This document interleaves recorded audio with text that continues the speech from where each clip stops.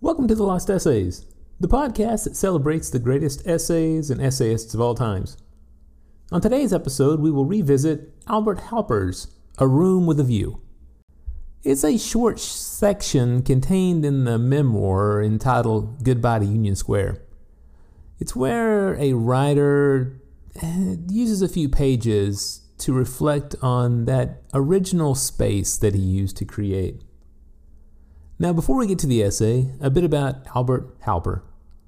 He was born in Chicago in 1904, and he would go on to work various jobs, including a long stint with the post office. Now, ultimately, he was labeled as the Depression writer. Now, this title was born not from emotional states, but rather from his focus on the lives of New Yorkers during the Great Depression. He never focused on any particular class, and Albert stated that his, quote, subjects were people in a variety of situations.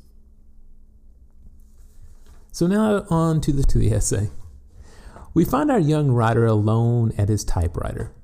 The rented room with its window facing bleak rear yards, a creative space of so many early 20th century American writers. Now, through this window, he could see the dull, overcast sky, and a bitter chill with the lack of furnace required our protagonist to wear his heavy coat.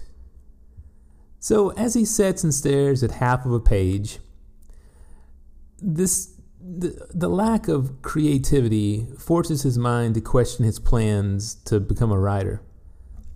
And I quote, "My God, why was I here?" And he continues, "Who asked you to become a writer? You can still quit. No one except yourself is interested in your future."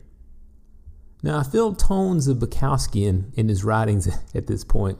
And he continues, "Governments won't fail if you fail. Pale women won't wring their hands and weep." So soon we find our proletarian laying on his cot in his overcoat, studying the ceiling and the voices of his neighbors. But as weeks come to pass, the room with a view becomes a place of productive writing. His stories are accepted by quarterly magazines, and he begins focusing on writing about his family.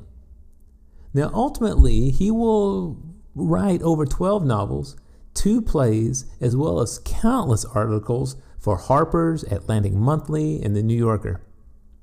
Now, A Room with a View allows the reader the opportunity to visit a writer before he has a name, when his emotions rise and fall and the future is bleak as the winter sky.